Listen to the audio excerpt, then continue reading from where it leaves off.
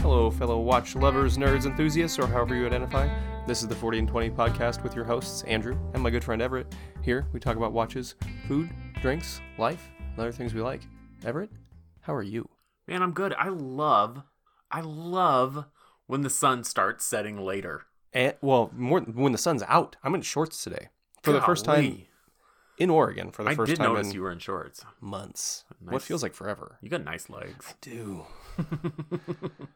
I'm wearing shorts too. Yeah, but you ran. I just... That's true. I just wore shorts because it's kind of hot. And I mowed my lawn. Oh, yeah. That's a good shorts when activity.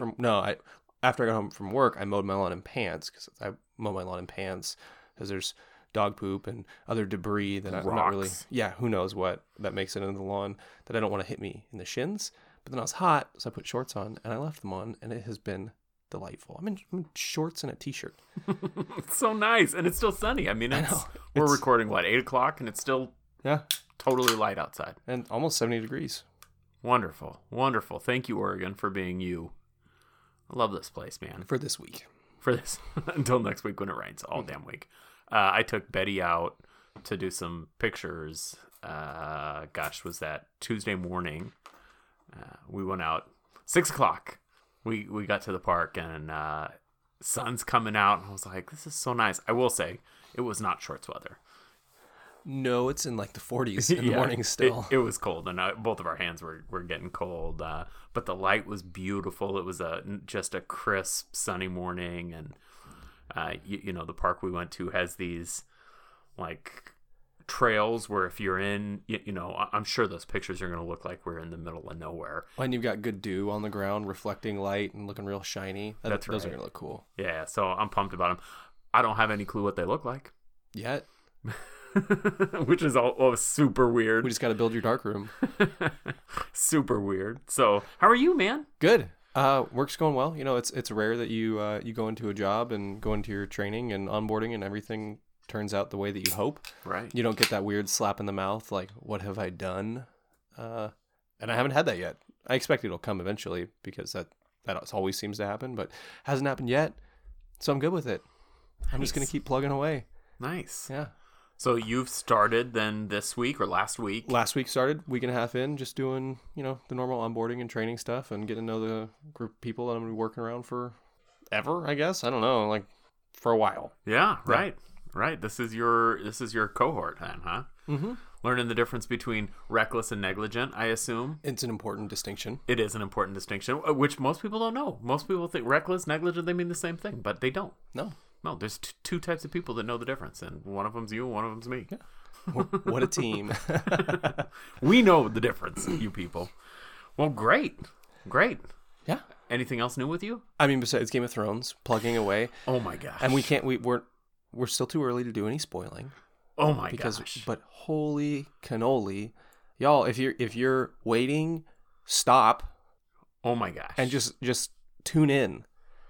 There's been some criticisms of episode 3. There's always criticisms, right? Everybody's always got something to say, but I loved it. I did too. And here's the criticisms. I think they're valid, but what we've done is we've hyped this up and we've put the show on such a pedestal that people somehow have in their mind that they're not going to be mildly to moderately disappointed at the conclusion. Yeah. And that's just the reality. We're going to be disappointed. And then when we look back on it, we're still going to be excited. Like season 9 of The Office, I hated. And now I go back and I watch it. I'm like, okay, I can deal with you. And it's just, that's the way it is. When you hype something up like that, it's not going to live up to the expectation that you want because you have all these fan theories in your head. Right. And as long as they're exercising the artistic license, it's not going to match what you wanted. So stop bitching. It was a terrific episode. The season has been great so far. And it's probably going to be, it'll go down as probably one of the best television shows in history. Yeah, no, I think that's right. And I mean, certainly one of the most popular, but it's just phenomenal. When The Sopranos ended, I was not watching it. I mean, I wasn't into The Sopranos until later. And that ending is controversial. The Sopranos ending, it just fade to black basically. Or have we talked about that on here before? I'm not sure. I know we have talked about it before. Yeah.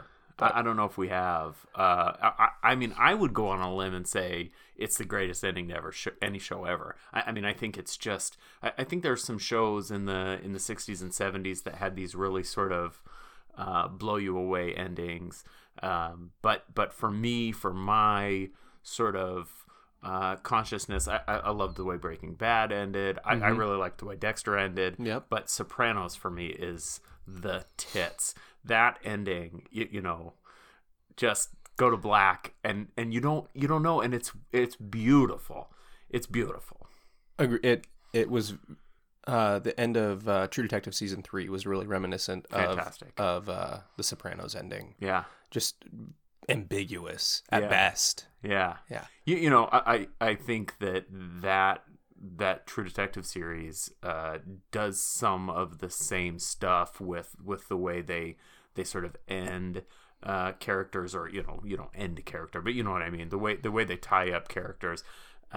You know, we're in this sort of golden age of TV, or maybe just past the golden age. You know, maybe we just came through one. I think we're on the back end of it. We talked about that show, the 2000s, that I was watching. The first couple episodes were all related to the golden age of television and media, and they all began with, you know, The Sopranos and with The Wire and with all these, with HBO taking on programming as opposed to movies and boxing, and that kind of sparked this other networks coming out and coming up and creating original content, you know, whether it be Sons of Anarchy or what else happened at that time? I mean, The Wire happened. AMC started developing content. I mean, we're kind of on the back end of the peak of television, and I don't know how it's going to get better, but yeah, I hope it does. Well, you know, I think the nice thing is you have so many different companies creating content, but it does seem like there's a bottom line that is a bottom line that's cutting into the new programs we're getting more than it was 4 and 5 years ago.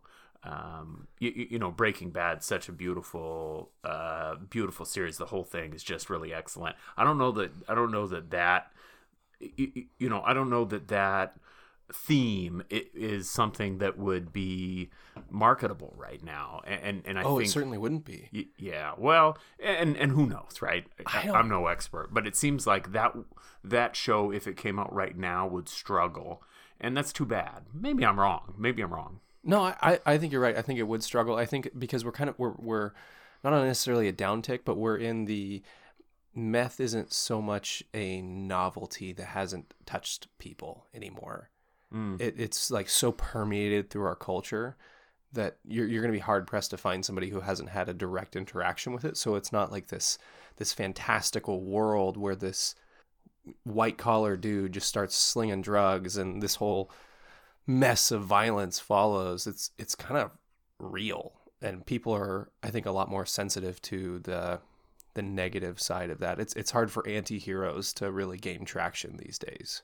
Yeah, that might be true. You know, I don't know. Obviously, it's anecdotal, but I had experienced the pain of meth specifically in my life well before that, and it didn't affect the way I watched it. But maybe you're onto something there. So, well, watches? What do we do here? I suppose we should. I mean, it's early. We still have plenty of time to just burn, but we can move into what could turn into a pretty long topic.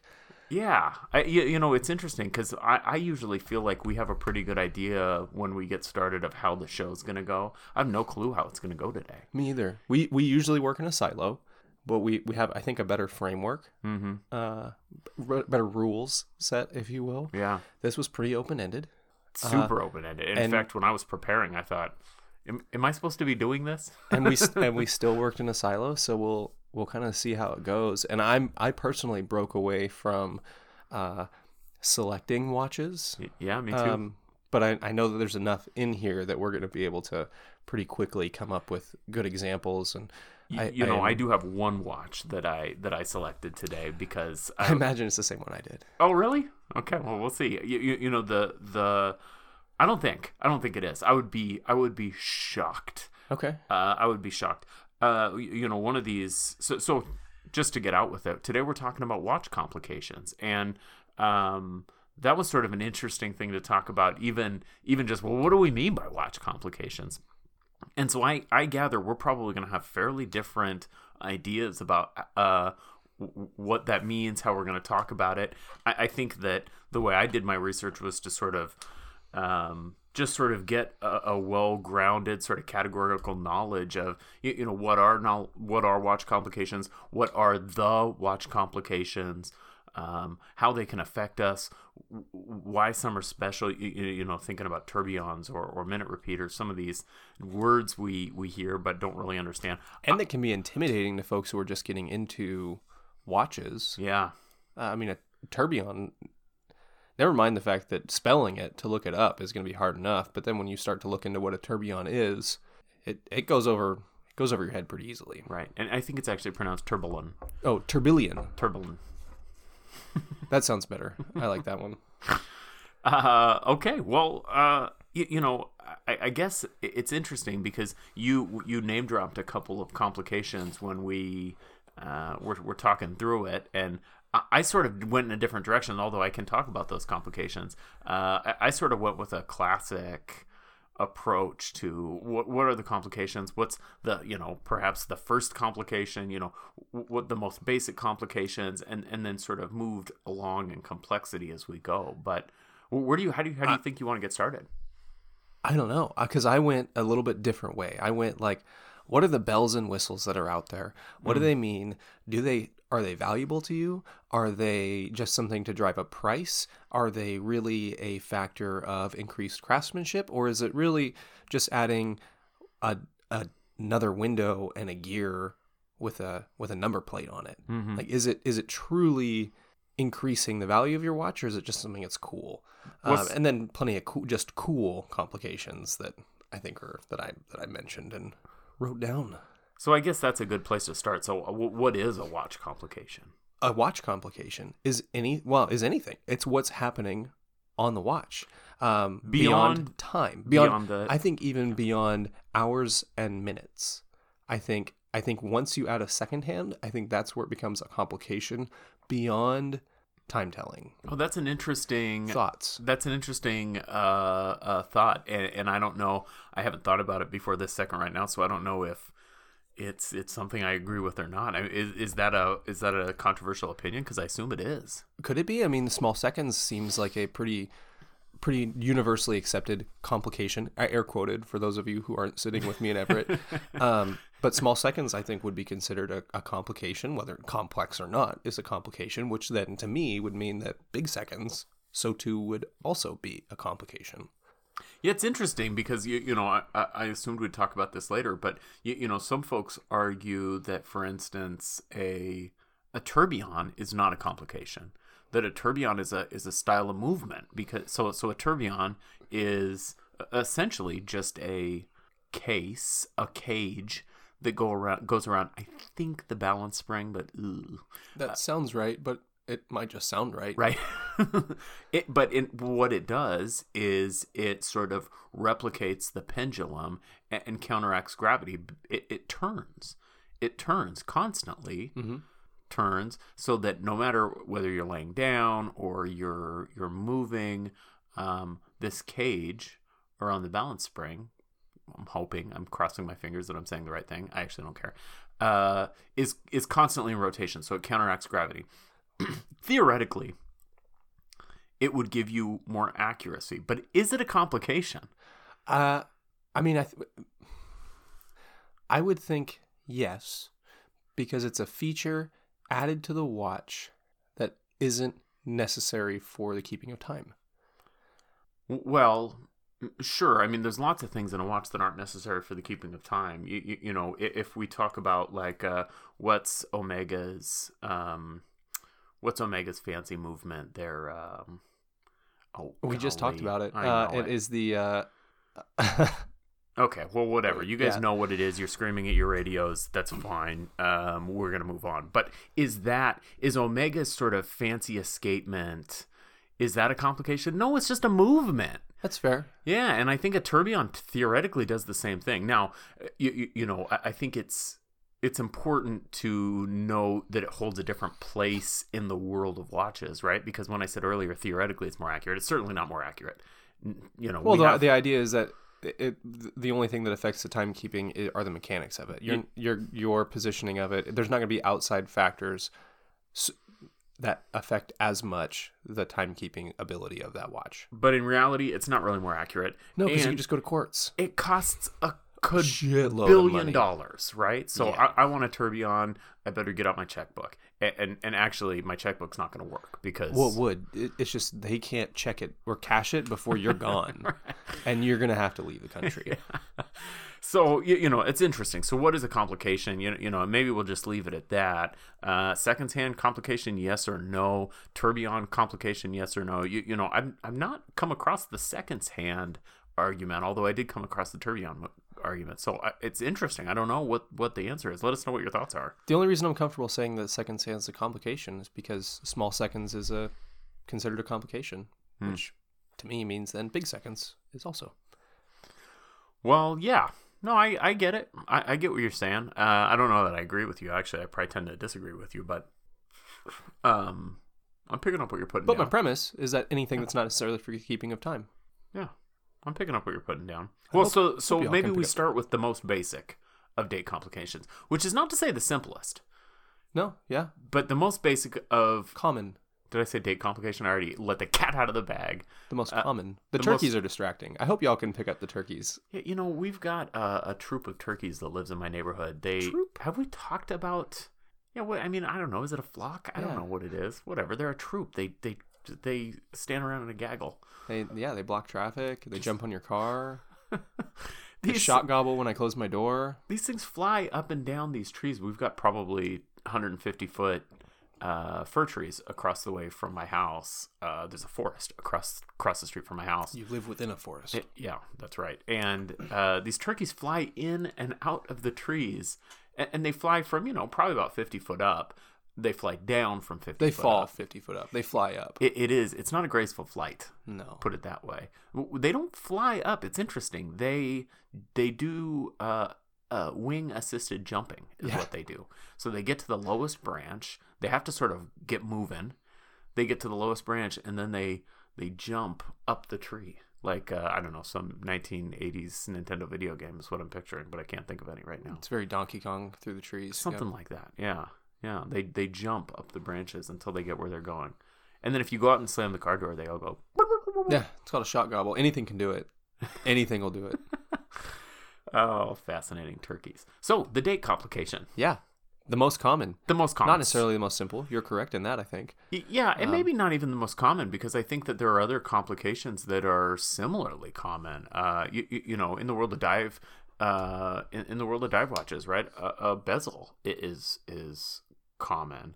Would that be a complication? A dive bezel absolutely is a complication. A dive bezel is 100% a complication, in my mind. I don't even think it's arguable. Huh. We can continue. I'm gonna mull that over. And so but I think it's maybe the most sort of basic, maybe even the most overlooked, right? Oh yeah, well, does your watch have a date? I don't know. Well, oh yeah, look, there it is. It has one. You did look though. We knew that one. Yeah. So that's interesting. Now within that, there's a bunch of different variations, and it's more variation than you would think. Yeah. At least more variation than I would think. And this is one of the complications that I would think is important and valuable. Brings value, usefulness. Maybe not necessarily value, but brings usefulness and functionality to your watch. Because a lot of these, there's a good chunk of these that don't necessarily bring functionality. They just bring form. Absolutely. Yeah. Yeah. With the exception of maybe a chronograph, I'd argue that the date complication is the most useful complication. I don't think there'd be too many people that would aggressively argue against that. I mean, the minute repeater is pretty valuable. So anyway, we're still at the date window. So date simple, usually at 3:00, sometimes 12:00, sometimes 6:00. Or 4. They can work their way. I don't know if I've seen it outside of the Cardinals and 4. Yeah, I don't know. I'm sure that it exists. And there's some perpetual calendars and some of the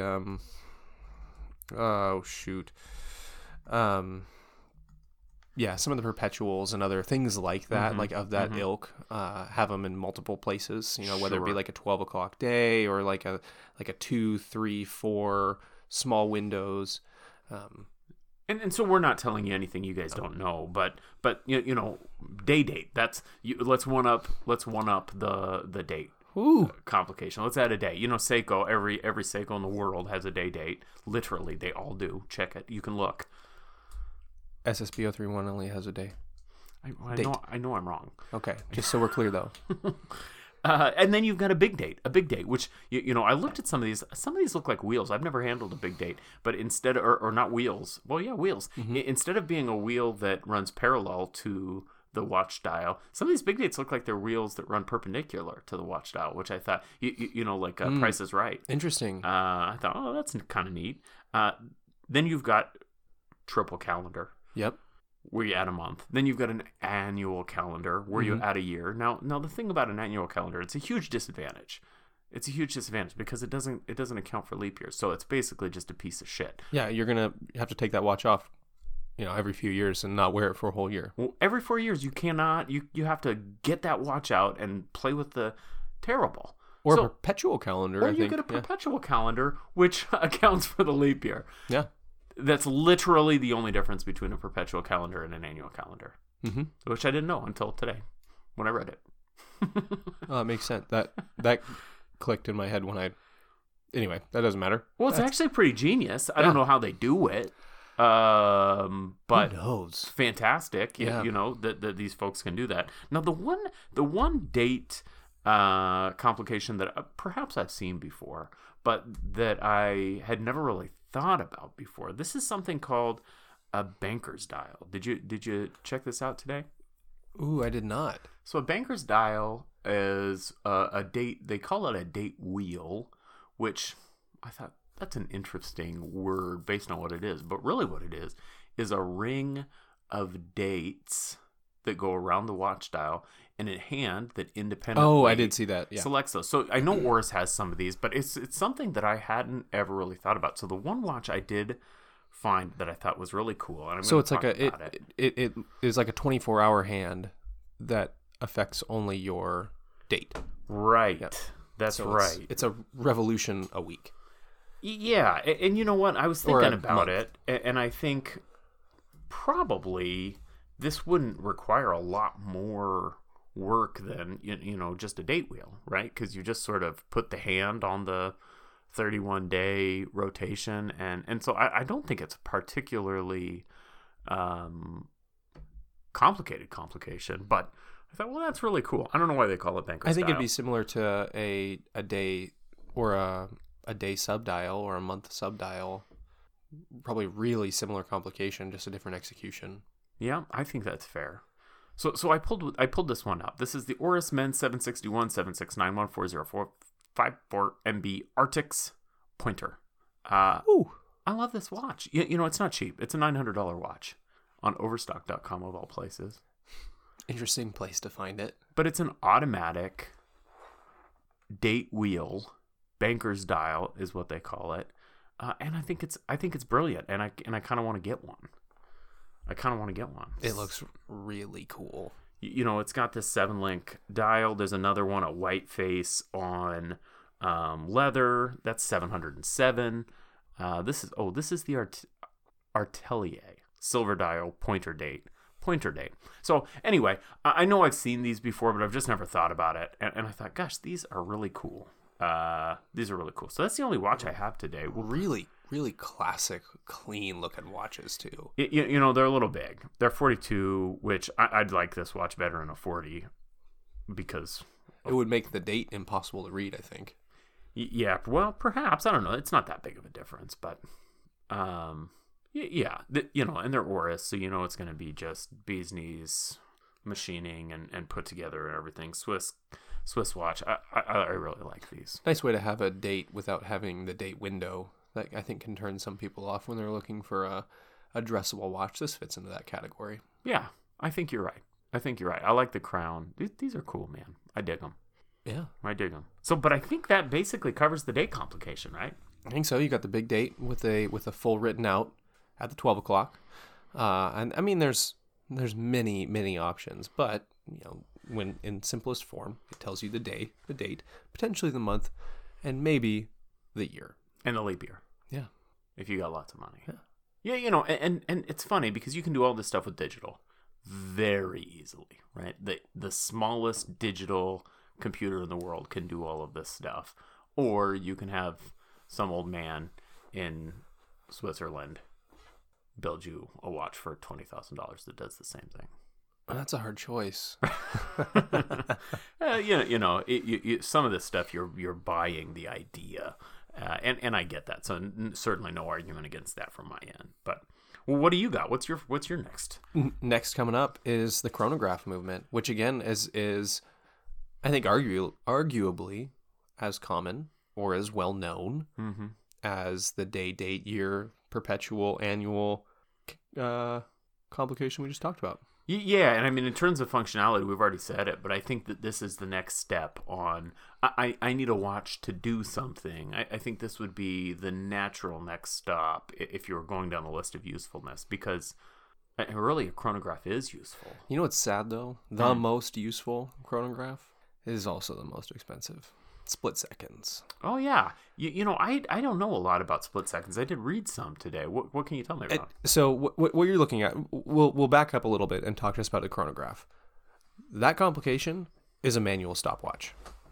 That's all it is. If you imagine the stopwatch that your gym teacher had when you were in school that has 3 buttons, one on the left side, one on the right side, and one in the middle, and you rotate that 90 degrees, and you put the buttons in the 2 and the 4 o'clock position as pushers, there's your chronograph. Typically, your 2 o'clock pusher is going to actuate the chronograph. It's going to actuate and begin your stopwatch. And there's a whole variety depending on the type of movement that's used in that chronograph, whether it's going down to the increments of seconds that it's measuring. And then that same pusher will typically stop your chronograph, and your 4 o'clock pusher will reset it. And depending, again, on the type of movement, whether it's mecha quartz or mechanical, it's going to return to its position on the dial in one way or another. So the SSB031, the mecha quartz that I have, snaps back to the 12 o'clock. And I've played with it a lot, I've yet to find the threshold where it travels clockwise versus counterclockwise. It's not 30? Or you don't know? Because you can't. I've gotten to 30. I've gotten to 31, 2, 3, 4. Still comes back counterclockwise. And then I'm not spent enough minutes, just consecutive minutes, timing this out to do it. But it takes a long time to get there. It does. It's somewhere north of 33. Interesting. And before 45. All right. Well, that it snaps back. But, you start looking at mechanicals that are going, or at other quartz movements that are going to rotate back. They're going to snap back. They're going to hold until another hand catches up to it, and then it's going to travel back.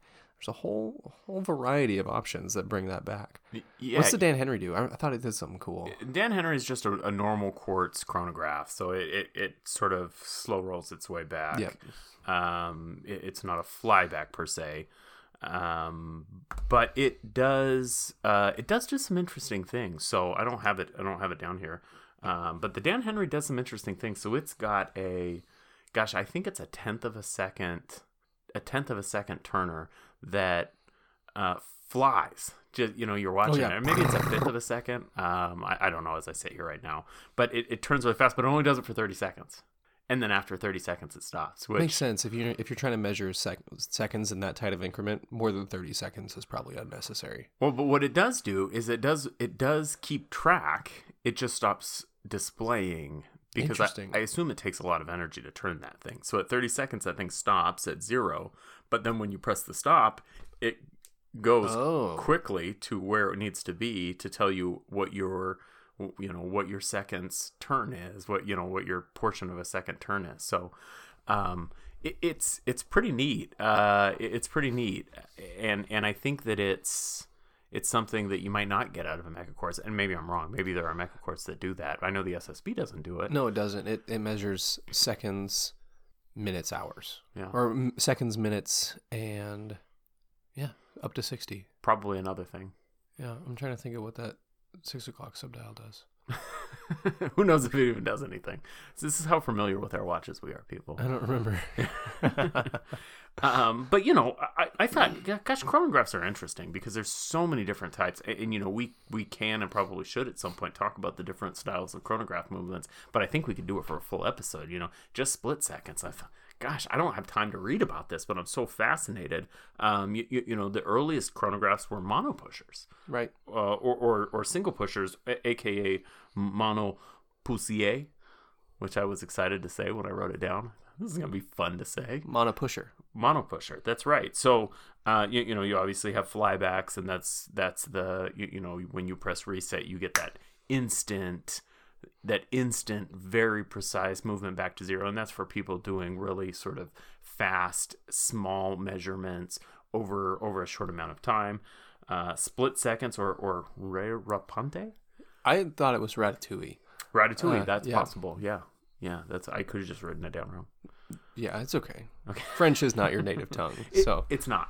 I'll accept that. Okay, good. Thank you for that. But the split seconds is cool. So we talked the chronograph. It's basically it's a watch nerd's way of saying a stopwatch. Split seconds, you have the ability to actuate 2 seconds timer hands on that chronograph, so you can simultaneously be measuring 2 different times, like 2 different things on that chronograph function. And I need to do more reading into it to see how you, if you have the ability to stop, say, the first one that you started, or how they sequence when you're stopping your timer.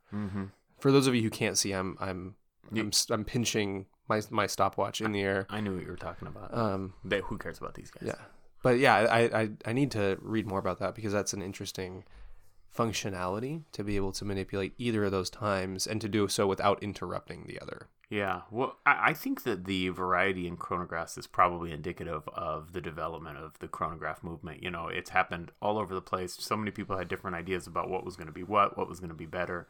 And what they're for. You start looking at that's right. At getting deeper into it. And now I agree with you that a bezel is in fact a complication, because you look at a tachymeter bezel, you look at a slide rule, and those are squarely in complications. Yeah. So yes, I accept that a dive bezel is in fact a complication. Hard fought argument one. Yeah. Well, anything else about chronographs? No. What about multi-time watches? Because that was the next one that I kind of wanted to talk about. So there's a whole series of watches that will keep track of multiple times. Ooh, like a world timer? Like a world timer. Or I think perhaps the most simple version of this is what would be commonly referred to as a dual time watch.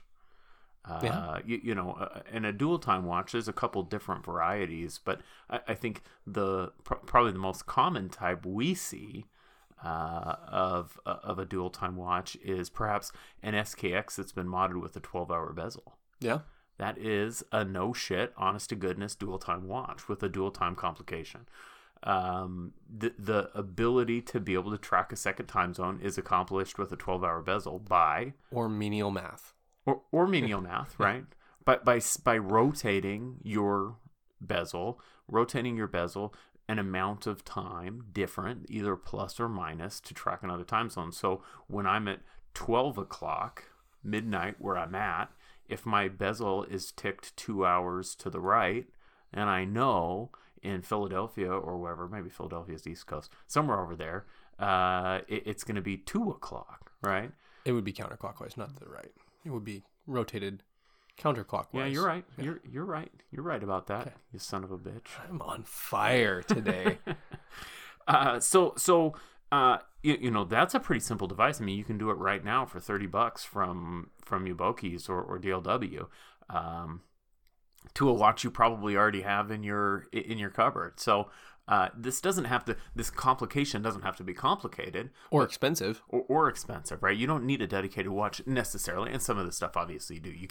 I can't turn my SKX into a chronograph, for instance, but I could turn it into a dual time. So what is a complication? Well, sure, that's a complication, and in that case, you're trading one complication for another. You're trading the functionality of having a dive bezel, a 60-minute dive bezel, for having that 12-hour time. You could also take a Dremel and add 12-hour to your dive bezel. Right, you could do that. Yeah. Options. You know, and the other kind of dual time that's fairly common is a dual time with an inner rotating bezel. So some of these will have a second crown. You pull that crown out and you can rotate that bezel inside. And then assuming you can screw down or slap that crown back in, it's going to be insulated from bumps or knocks, and you're not going to lose that time. And those come in two varieties as well. You have those that have a fixed 24-hour bezel inside, like that Komandersky dual time is that style, or a 12-hour time. So super interesting, and in both cases, one would assume that the hour hand is going to be fixed. Yeah. You know, fixed to your main timekeeping unit. So with that Komandersky, I think when it says 12 o'clock, it's just 12 o'clock. You know, that hour hand doesn't operate independently, but with the Komandersky, it goes around once in 24 hours. So it's provides some complexity and something interesting to talk about and to think about, and a different way to think about time, which that's, you know, looking at these things, that was what occurred to me, is there's so many different ways to think about time. The delta of time, or just the passage of time. Well, and then so with the dual time, now we're going to start working our way into GMT functionality, which I think is a unique complication in and of itself, but still fits in that dual time, multiple time zone tracking complication, where you can have either, like we talked about, a fixed hand that is traveling on the same shaft as your movement, as your hours and seconds that you can manipulate, and is going to travel at the same pace, or it's a wholly independent complication within it that you can independently set to wherever you want. And those come in quartz and mechanical, and probably about anything you can imagine. Yeah. But another very cool functionality, and I think what comes to mind even within that subset of timekeeping, is the Nighthawk against what you would imagine as a traditional GMT. It's usually a red hand, and I don't have a red arrow, or a red arrow, like some kind of red indicator to separate it from your seconds, minutes, hours, other hands, so you can quickly look and glean the time in the second time zone. Or it could be something as unique as what we're looking at in the Nighthawk. That's a 180-degree half circle. Yeah, that's going to travel around and indicate AM and PM on its traverse.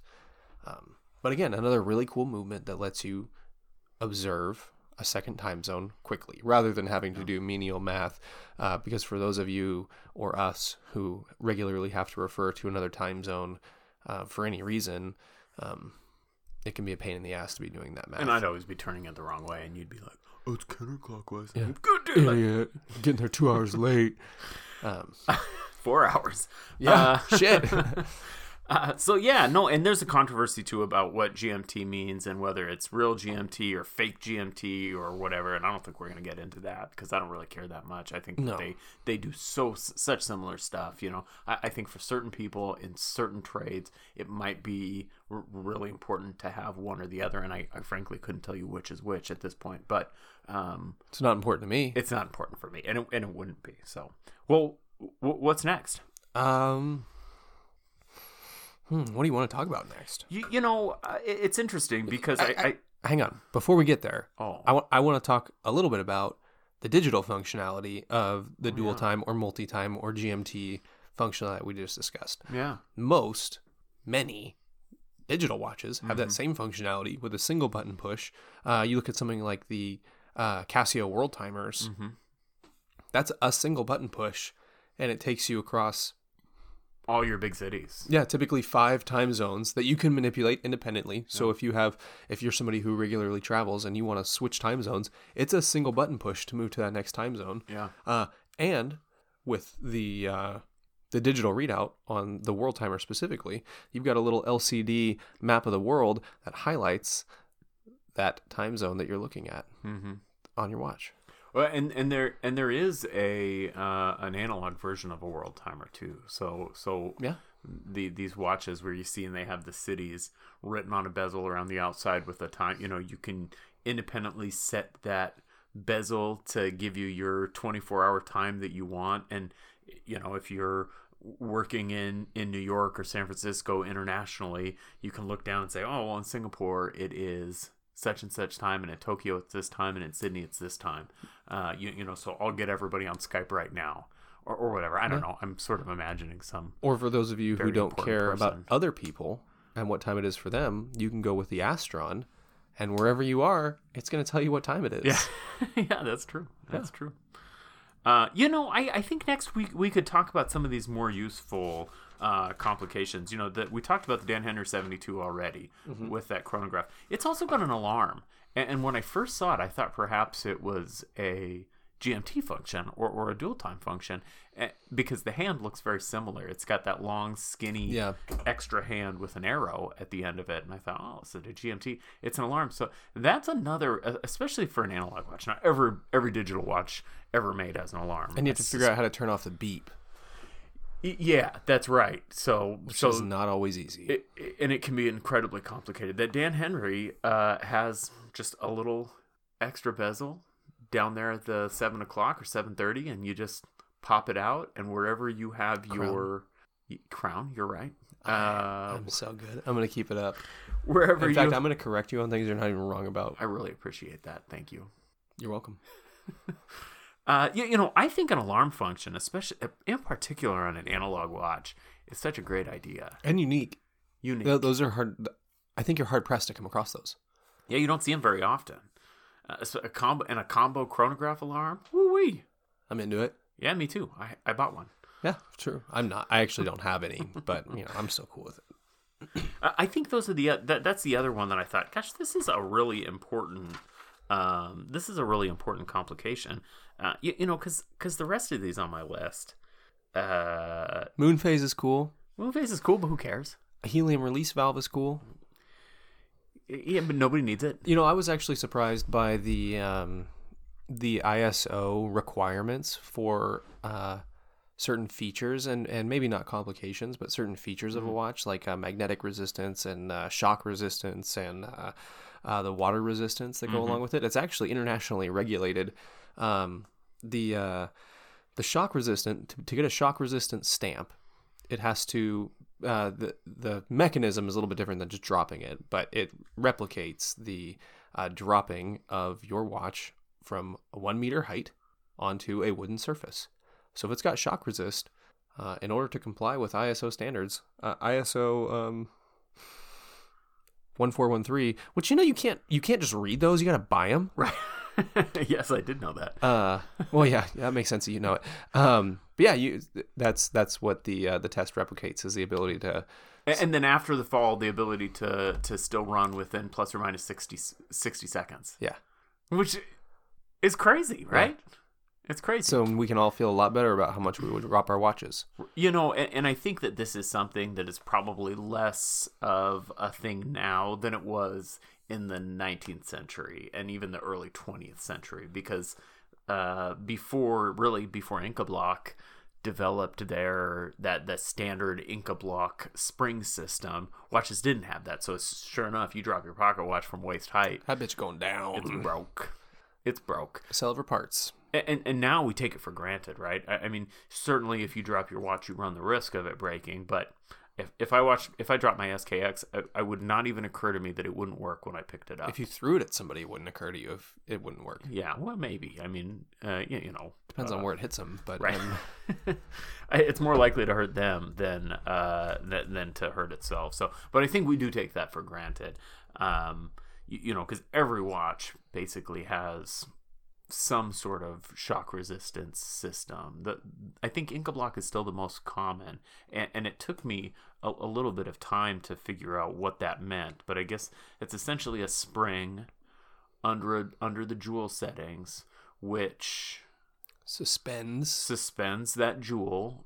So there's a jewel and a jewel cap and a spring, and it basically, when it takes a bump, it allows the pivots to keep from breaking. So it absorbs it for that stress on mechanics. the pivot. Yeah, that's right. Yeah. So, but I think Seiko's got DiaShock, which essentially does the same thing. These companies have their own sort of proprietary versions of that. A couple of them have interesting. I think Tudor, the Tudor North Flag, for instance, has a like a silicone balance spring or something. Is a balance spring a thing? I don't know. But it's got some sort of silicone spring that is unique. And so companies do this slightly different ways to provide extra protection. I bet Vostok has a unique way also. I bet you're right. I'm almost positive you're right. Yeah. Everything else is proprietary. I mean, why wouldn't that? Right. Well, so then we have, the sort of these regular players, tachometer, scale, which is certainly a complication, but slide rule. But ABC complications on some of these hardcore digitals or anadigis that have altimeter, barometric pressure, and compass. Yeah. And I think compass is, a really undervalued complication in a watch. Yeah, it is. These ABC watches typically have digital compasses, which can be off by a lot. They can be off by like 15 degrees, 10 to 15 degrees. For not long distance navigating, for just general orientation. That's orientating, right. As some people call it, which drives me absolutely fucking nuts when people say orientate yourself to this. Orienteer yourself over there. Yeah, like, no, shut up. Like, orient. Just say it like that. Like a normal human person. But yeah, you're right. So it's not a precise device, but they're a way to do a thing. And even the compasses on, the Alpinist or whatever, there's a ingenious way to use that just based on looking up at the sky and seeing the sun and turning that dial, and all of a sudden you're oriented to which direction you need to be going. And, depending on where you are in the world, you might not know. Well, the sun falls basically there, and I know that that's southwest, right? If you don't have that idea of where the sun might fall, it's an incredibly useful thing, especially midday when in the summer the sun's directly overhead. Plug that thing in, you're still going to need to get that angle, but once you have it, okay, yeah, that's where I'm going. Yeah. Pretty cool. Good function. I've been thinking about getting a watch strap slip-on compass to put on that just is a quick removable. They're like $3, and they're not going to be super accurate, but it's going to give me a general idea of my direction of travel. Yeah, what watch would you wear it on? Any of them, or just put it in my pocket. Like, I would never wear one of those. I would just never. That's fair. I'd be more likely to fill my pocket with a big lens addict than to. I'm not inclined to do that. I don't like carrying shit in my pockets. All right. Tachometer. For the third time. Jumping secondhand. Yeah. Power reserve. Magnetic resistance, certainly, right? Yeah. Made famous by a couple of very high-end Swiss watches. And then we get to the two we've already talked about. Tourbillon, which we've talked about already. Maybe not a complication. Minute repeater certainly is. And minute repeater. So do you know what the function of a minute repeater is? What the actual purpose is? Beauty. It's not. It's something way better than that. Beauty?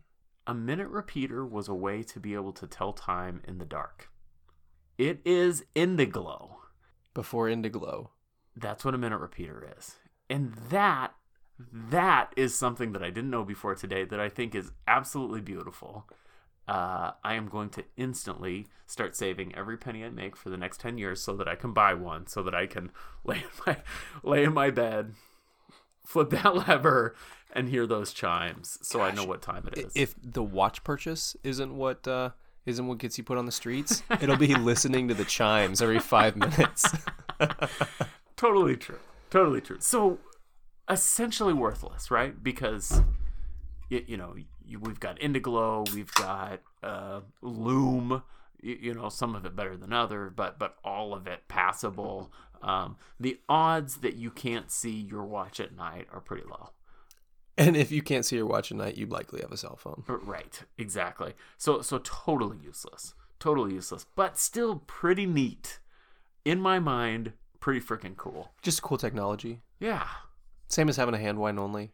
And I find it so much cooler knowing that it was a way to be able to tell time in the dark. See, I thought it was just a kind of a needlessly extravagant functionality. I did too. I did too this morning. And this morning, I thought minute repeaters were stupid. And now I don't. I mean, I think they're stupid because I'll never be able to afford one. Yeah. Well, you might be able to. There's some Chinese companies that make minute repeaters for in the low, low thousands, even maybe high hundreds. You have to look for them. But and tourbillons. There's some Chinese companies that make relatively affordable. I don't think I need a tourbillon. Yeah, of course you don't. But if you were going to get one, you could if you wanted one. I don't know if I want one. I don't know if I don't want one. Like if someone wants to send me their tourbillon and say, "Here you go, have it for freezies," thanks. Right. Yeah, I don't know if it doesn't really sing to me. Not like a minute repeater does. But that's interesting because the two you brought up when you brought this up were ABC time and shock resistance, and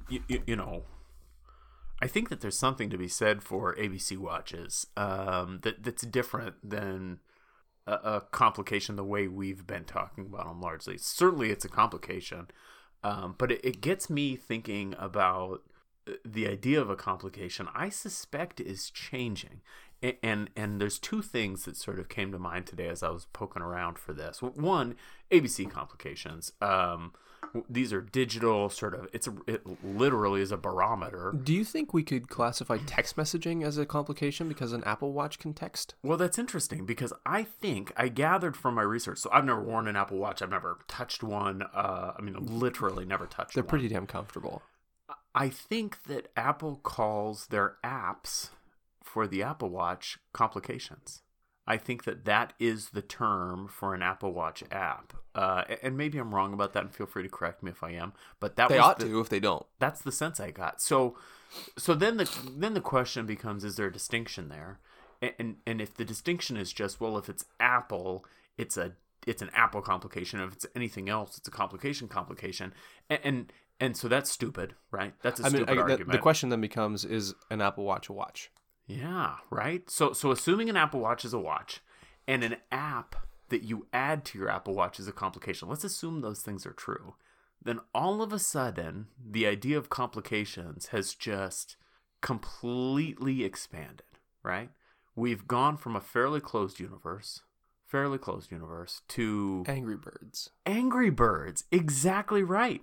How? I don't know. Maybe I'm overthinking this, but it seems like it's a phrase that's probably in an evolution, in a no shit, in a big leap. Right. That's now. right. Yeah, that's right. It wasn't that long ago where you couldn't have had an ABC watch. And then that changed, probably in the 80s, perhaps the 90s. Shit, it wasn't that long ago you couldn't have a digital watch. That's right. And so all of a sudden we've gotten an entirely different world. And so we've gone from perhaps the 70s, where you just didn't have a lot. You had GMT and you had moon phase and you had chronograph, which is unique. Maybe we'll talk maybe next week about what a chronometer is. Yeah, worthwhile discussion. I think that's right.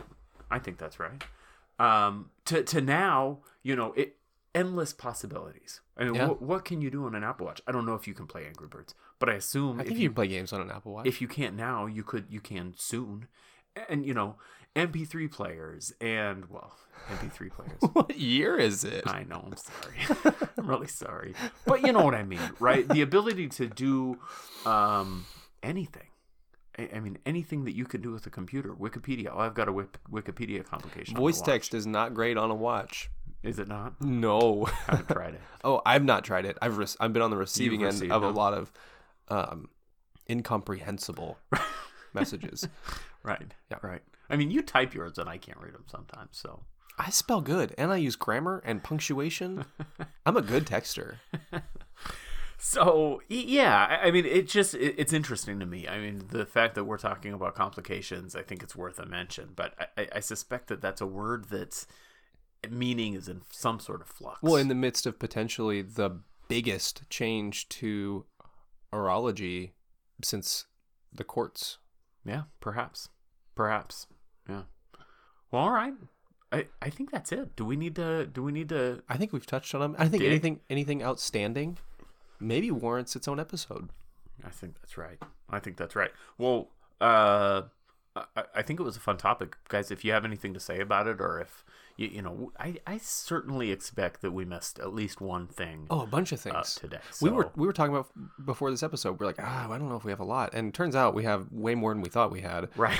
And we've got a couple great episode suggestion ideas from folks. A couple good watch brands to look into that might find their way into a whole episode dedicated to them. Yeah. Thank you for your feedback. Keep sending it in. Everett reads the messages. I read once every other week because I suck at social media. I just suck at it. I don't know if it's by choice or by like an object in motion stays in motion kind of scenario. Yeah. I lean more towards I suck, but I'm also okay with being an object at rest. You don't suck. Thanks, bro. Yeah. Well, other stuff. What do you got, man? Other stuff. I have been on a bit of a corned beef kick. You have. You told me you were going to open a corned beef restaurant. Food truck. No. Stick with me here, folks. Imagine a food truck whose entire menu consists of corned beef foundation foods, whether it be corned beef nachos, corned beef tacos with battered fries and slaw, corned beef sliders, corned beef and hash, Reubens. Do you need anything? Poutine. Like, for those of you who don't know what poutine is, it's french fries smothered in gravy with cheese curds, and then throw some shredded corned beef on that bitch. Holy shit, it is good. But here's the deal. I would go to that food truck 3-4 times a week. I would get real fat because none of that's good for you. But I love corned beef. And so I've brined my own corned beef before a couple times. And I've just recently purchased a couple bags of pre-brined corned beef. And I have to say, doing it at home, the result is not so much better than the result of out of the bag that it's worth doing it at home. So I bought 3 bagged corned beef briskets At Costco? at Winco, but same game, and just threw in my freezer. And all I do is I cut it open and I throw it in the slow cooker with like an inch of water, and it turns out so good. Do you thaw it first? Nope. No. Right in the slow cooker. No effort. The only effort is that I have to run it underwater to create enough space to break the bag off of the brisket. And I bet it's not that much more expensive. Oh, no, it's way cheaper. Well, is it cheaper? Oh, way cheaper than to buy a slab of brisket. It's probably $5 more in cost than a pre-brined slab of brisket for corned beef, which maybe speaks to the quality of it, but I don't give a shit. It's been brined and then it's going in the slow cooker. And unless there's a specific flavor you're going for, some specific curing process that you're looking for. I'm not looking for a revolutionary. I'm looking for a delicious, and that's what I'm getting out of these bagged corned beefs. Those of you who haven't had corned beef, shame on you. Try it. You can do so much with it. And try making, some brown gravy, bake some fries, get some cheese curds, and then a little bit of sauerkraut and shred some corned beef, put it on top of that, and your world is going to change. I've always said that the true test of any gastropub is the Reuben. We share this. If you want to evaluate a gastropub on quality of food, you're going to find it in the Reuben, because a couple things are going to happen. You're going to get a Reuben that's on shitty rye bread. And if that happens, you probably can assume that they're not taking a lot of care in their food selection. Right. And you're going to get a Reuben that's either fantastic, a wonderful marble rye, or some very just beautiful, lush corned beef, or you're going to get the opposite. And that, for me, is the true test. I'm able to know so much about a kitchen. We've both spent many years in the restaurant industry. I think you probably a little more than I did even. No, you made up the balance, I think, in the last couple of years. Okay. Yeah. So for those that don't know, I worked as a Ute in the restaurant industry, and then as I became a lawyer, I started my own practice. Is that like a eunuch? It is the same thing. Okay. Yeah. And so I started my own practice, and just hung a shingle, and I had a baby at home, 2 babies then at home, and we just didn't have any money. And so I was bartending and waiting tables at night in order to continue to provide for the family. And so you're right. Yeah, I think during that little phase of time. And I'll tell you, I loved it. Oh, it's so fun. I loved it. It took me a long time, even as an active duty Army officer, to catch up with how much I was making bartending. Right. Yeah.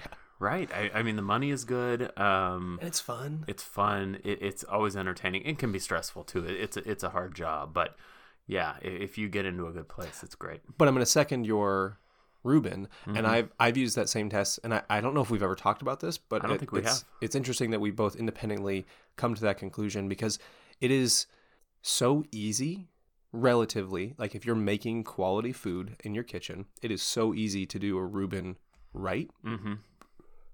But it's all in the details. Yeah.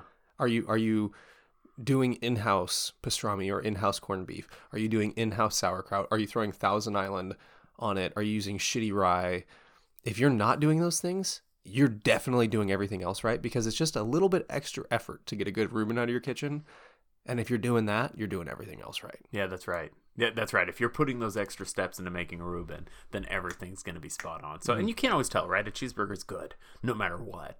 And certain things are just going to be good no matter what. Pizza is always going to be pizza, and there's multiple degrees of pizza, but that Reuben, you can tell how much they care about the product. Oh yeah, so. Immediately.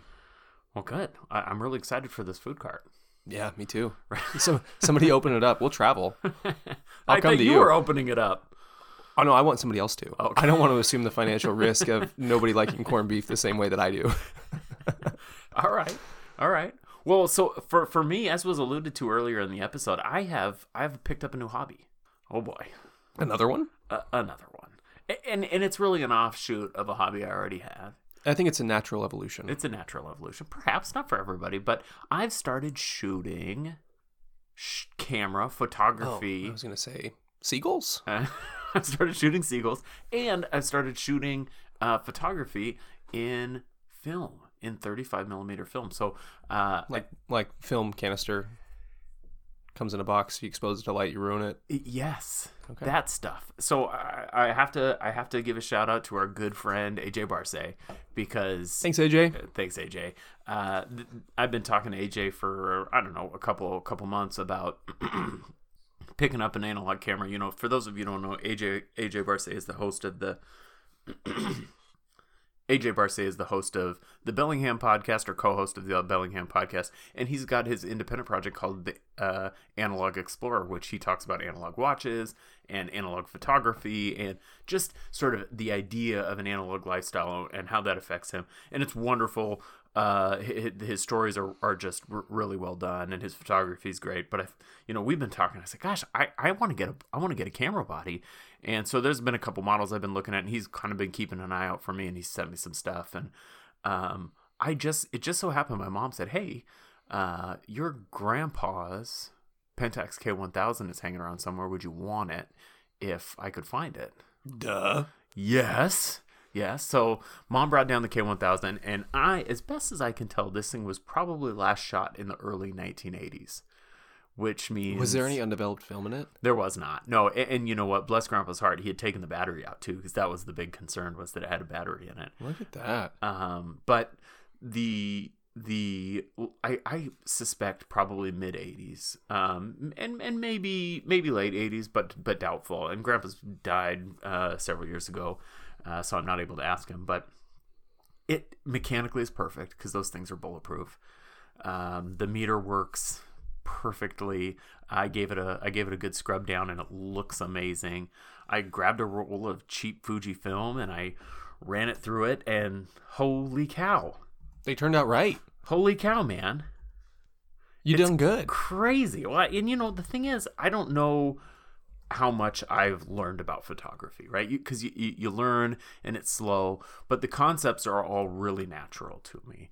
And so certain things I didn't know, and there was some discomfort in figuring some things out, and using a traditional light meter. You look through and you set your ISO, your ISO is set by the film, and you're compensating primarily with aperture, because you might be maxed out on shutter speed. That thing only has a 1/1000th shutter speed. So I mean, it's just different, and you know, there's all these cliche. You know, if you've ever heard anybody talk about why film photography is better, these ideas are cliche and kind of dumb. You know, oh, it slows you down, it makes you think about what you're doing, and that's good. You know, it's totally true. All these things that sounded cliche to me, now I understand, right? And it's not that they're not cliche, because they are, but they're true. I think the truth is something different than what I expected it to be. The truth is that you are more engaged with what you're doing, which is, I think it's a similar comparison to driving an automatic versus a manual transmission in a car. You are true. more a part of what you're doing. You can't be thoughtless. And I think that's maybe you have to be more thoughtful with an analog or mechanical tool than with a digital. And I think it's easy to imagine that wouldn't be good. That wouldn't be fun, right? And it certainly was for me before, right? Sometimes I probably, you know, I can certainly say sometimes I don't want to have to manually focus. And with the Cam1000, that's it. That's and I'm sure sports photographers love digital photography, but people who are hobbyists or even professionals who aren't photographing, like the paparazzi and sports photographers, I'm sure, are the ones who most appreciate digital. You know, there's some limitations, right? If I'm taking a portrait, and I'm in a really sort of wide aperture, I do not suspect I'm going to be able to get as good a focus. You'll get there. I doubt it. It's going to take many rolls of film. I doubt it. I don't think that, certainly at least with an SLR, maybe with a rangefinder, and I don't have one of those at this time, but I'll probably pick one up eventually. Maybe with a rangefinder. I don't think with an SLR I'll ever get there. It's just the function is not there. So, you know, the ability to point that cross point at someone's eye and half press the button, that computer dials it, and if it doesn't dial it, you microcalibrate it. Press it again.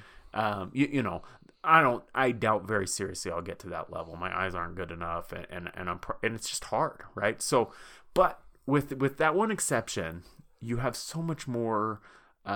You're so much more engaged. You nailed it. You hit the nail on the head. So, I'm having a ton of fun. I've gone through a roll at this point, most of the way through another. So I'll develop that, and I have this whole other world of gas that's just opened up to me, and that's exciting and terrifying for my wife, I'm sure. So, but the reality is, I can take the same picture with my K1000 that somebody could take with a Nikon D5 or D6 or an iPhone, or well, no, I'm saying something different. So, okay. Or not a D6, an F6. So a Nikon F6, a film camera. So the film cameras are so much less dependent on the gear as digital. There's a pretty marked difference between an iPhone and a D5, for instance. Oh yeah, for sure. You know, the film quality. Don't tell me that gear doesn't matter, because it totally does. That's not true.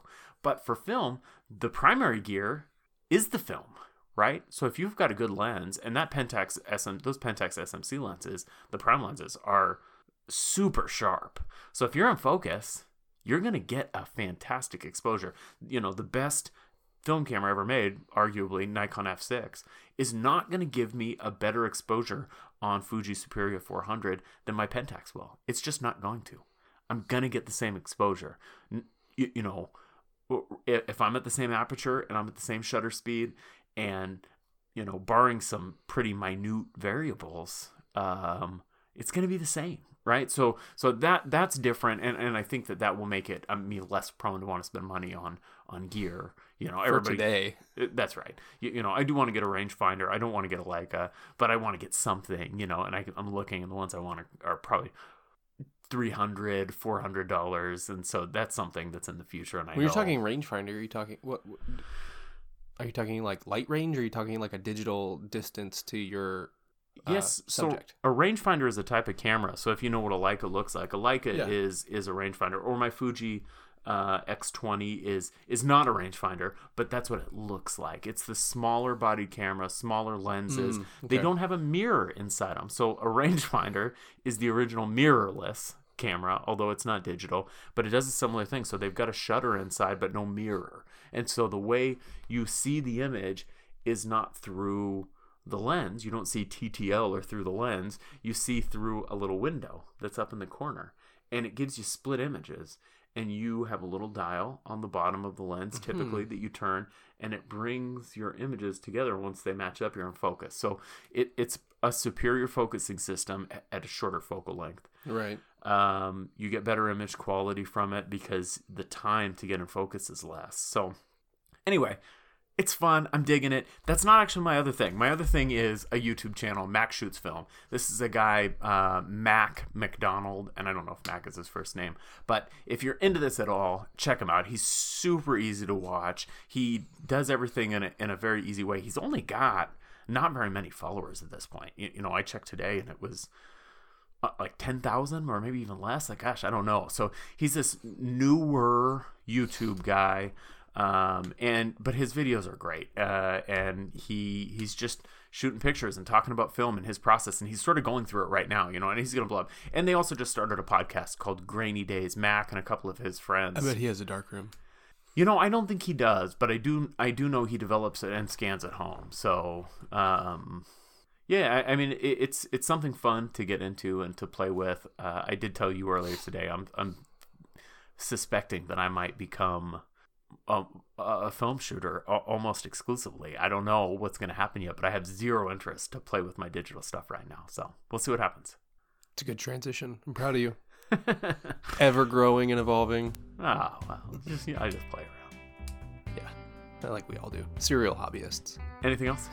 That's it for me, man. All right, you guys. Thank you for joining us for this episode of 40 and 20. Don't forget to tune back in next week for another hour of watches, food, drinks, life, and other things we like. Bye-bye.